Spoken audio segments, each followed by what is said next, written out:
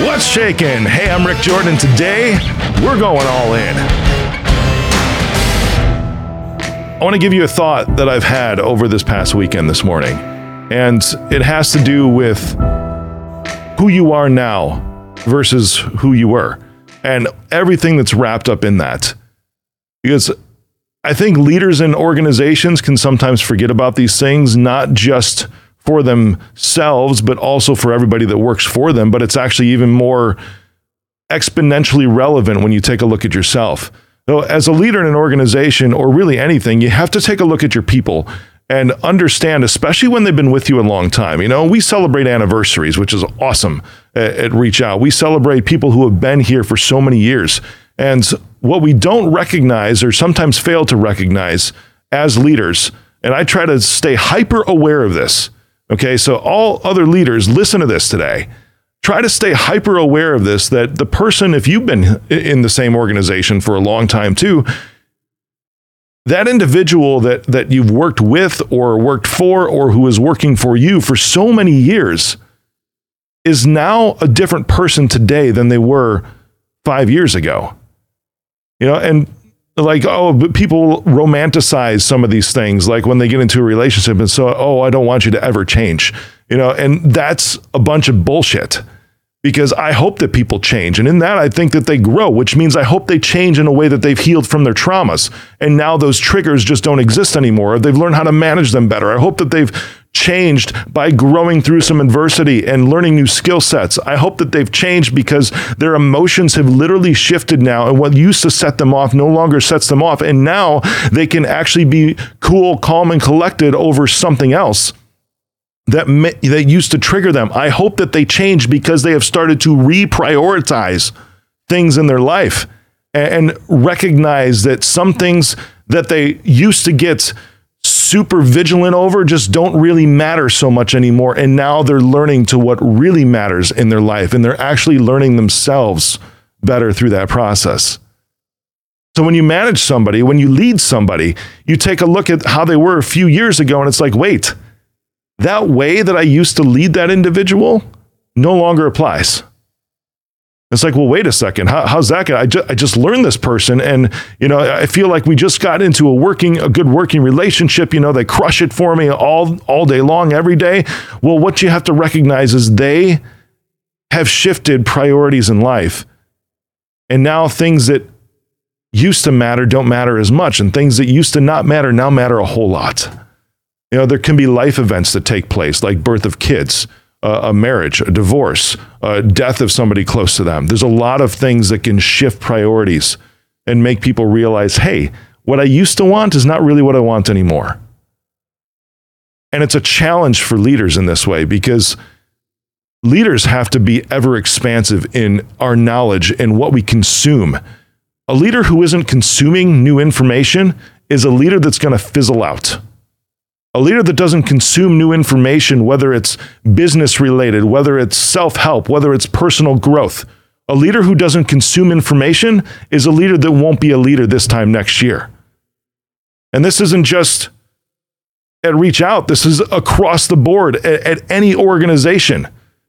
One, they will get passed by, because everybody else who's continuing to change and grow will start to be able to present themselves in a different way that they can accomplish things. And I freaking love seeing this in one way. I get sad for leaders on one side, but then I love this on some other ways, because I get to see others rise up and take some of those places. You know, one of the best examples that I have of this is actually between me and Ryan, my vice president of operations. We both came from Geek Squad a while back. And this was a really cool scenario, because there was like this pattern that existed to where, for a little bit, to where when I was promoted, I think this happened twice, if I remember right, maybe 3 times. I can't remember exactly. But when I was promoted, I would, in essence, they'd ask me, be like, hey, who do you want as your replacement? I'm like, I want Ryan. You know, and then it would start to be training that. And it was really cool, because as I changed, he was able to change at the same time, and he was able to grow and rise up and take some of those things too. Now, in some other instances, I got to see other people, namely like myself, who began to overtake some of those old guard leaders that existed. And the reasons that I was able to do that was not because of raw talent, not because I was just better than them. It's because they stayed in the same place that they were. They did not put prioritization, effort, intention into allowing themselves to move past where they were in that moment.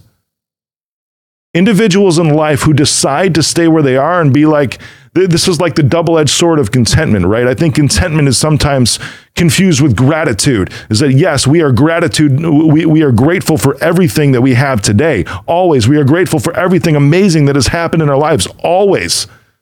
We wake up with that. We should anyways. You know, when I work out, I go through things of gratitude and I start thinking of things. It's a good time of meditation for me while I work out, is to be able to think of the things that I'm grateful for in my life. Contentment should be momentary. Contentment is accepting what is right now, not accepting what is forever. Did you catch that? So anybody who's like, hey, I got a good job, I got a good income, this is great, I could see myself doing this for the rest of my life, I fucking hope not. Okay, I hope that those individuals are like, maybe I can just continue to move and grow. Yes, you can stay with the same place. You can stay with the same industry. You can stay in the same mindset of what you want to do professionally or personally. That's not what I'm talking about, because some people, a small percentage of people might actually mean it like that. And that's cool. That's all good. It's like, I'm going to stay in the same industry. I could see myself doing this forever. Well, that's great. But I don't think you want to see yourself as a level 1 tech or a level 2 tech forever. I don't think you want to see yourself as, you know, the fry dude or fry girl at McDonald's. You might think, maybe I want to be the GM of some of these someday, or actually around the region. Maybe I can be a regional manager. You know, I can see myself, I love this company and I can continue to grow here. I continue to learn new skill sets because today I'm grateful for everything that I've had up until this point and what I have right now. And I'm content in this place right now until I've learned everything that I can possibly learn in this role. And then it's time for me to level up. And as a leader, it's important to recognize this in your people when it's time for them to level up. When they've gotten everything they possibly can out of that role, and recognize the hunger. Recognize the desire for growth. Start asking questions like, hey, what are you doing these days? You know, what books are you reading? What podcasts are you listening to? You know what? That's even in interview questions, in a written interview. Every person that applies to Reach Out, every single person goes through a written interview. Every new person. We just brought on a new controller. She had the same thing. Everybody that we hire these days has these questions. What do you do for personal development? What books do you read? What podcasts do you listen to? What else do you do? And you know what? If there's nothing written down there, they get thrown into the pass pile. That's one of the biggest and most important and one of my favorite questions that's on our written interview. Because we want people that will grow, that want to grow, that are going to change. Change is good. Growth is even better. There's some nuances there. As leaders, we need to exemplify what that growth is. I started another new book this morning, actually 2 days ago. Sorry, today was the second day during my workouts, again, a time of meditation. It's the autobiography of George W. Bush, called, I think it's Decisions. I know Decisions something. I can't remember the exact title of it, but it's amazing because it's so cool to start listening to him and how he grew throughout the years and the decision points that he had and all of the things that he needed to come to like head to head with in his own personal life, including drinking. I had no freaking idea. No idea. And that was a way that he was able to change. He stopped drinking when he was 40 years old, didn't have another drop since then. And he attributes all of the tough decisions that he was able to make back to that moment, saying that I wouldn't have even been president if I didn't stop drinking. I had no idea. You know, and the guy was like 3 drinks, 4 drinks every night. And he had beer on some night designated for like Thursday and Friday. That way there was some sort of moderation and self-control, but not so much. I mean, he's actually kind of a funny dude because he narrates this thing himself. But all of these things, I look back and I see how his willingness to change and continue to move forward. I don't care if you liked him as a president or not. As an individual who was able to attain the highest possible political position in the United States of America, that still says something. I don't care if you like Barack Obama or you did not. Still the same thing. We're talking Republican and Democrat here.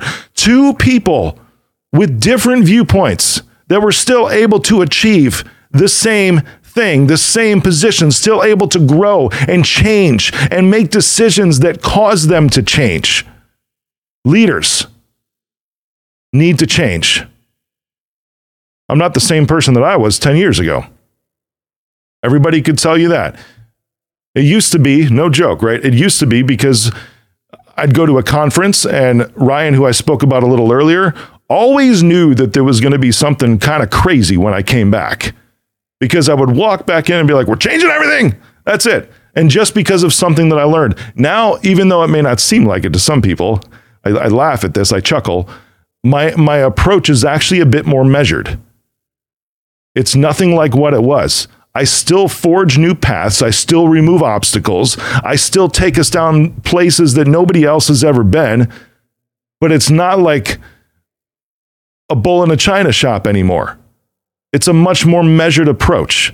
And there's more discussion. I gain more counsel from people that are around me because I value opinions. And I'm grateful that in a lot of areas that I am not the smartest person in the room. It's an area of growth that I chose to go through in my life after I was aware and became aware of what it was doing to the people around me. And at the same time, it actually created some good skill sets in those individuals, even though it wasn't necessarily the right way to lead at that time. Well, not today. Maybe it was at the time. I don't know. But still, I saw them be able to build skill sets and learn how to move and shift quickly, which guess what? That frickin' paid off when the pandemic came around.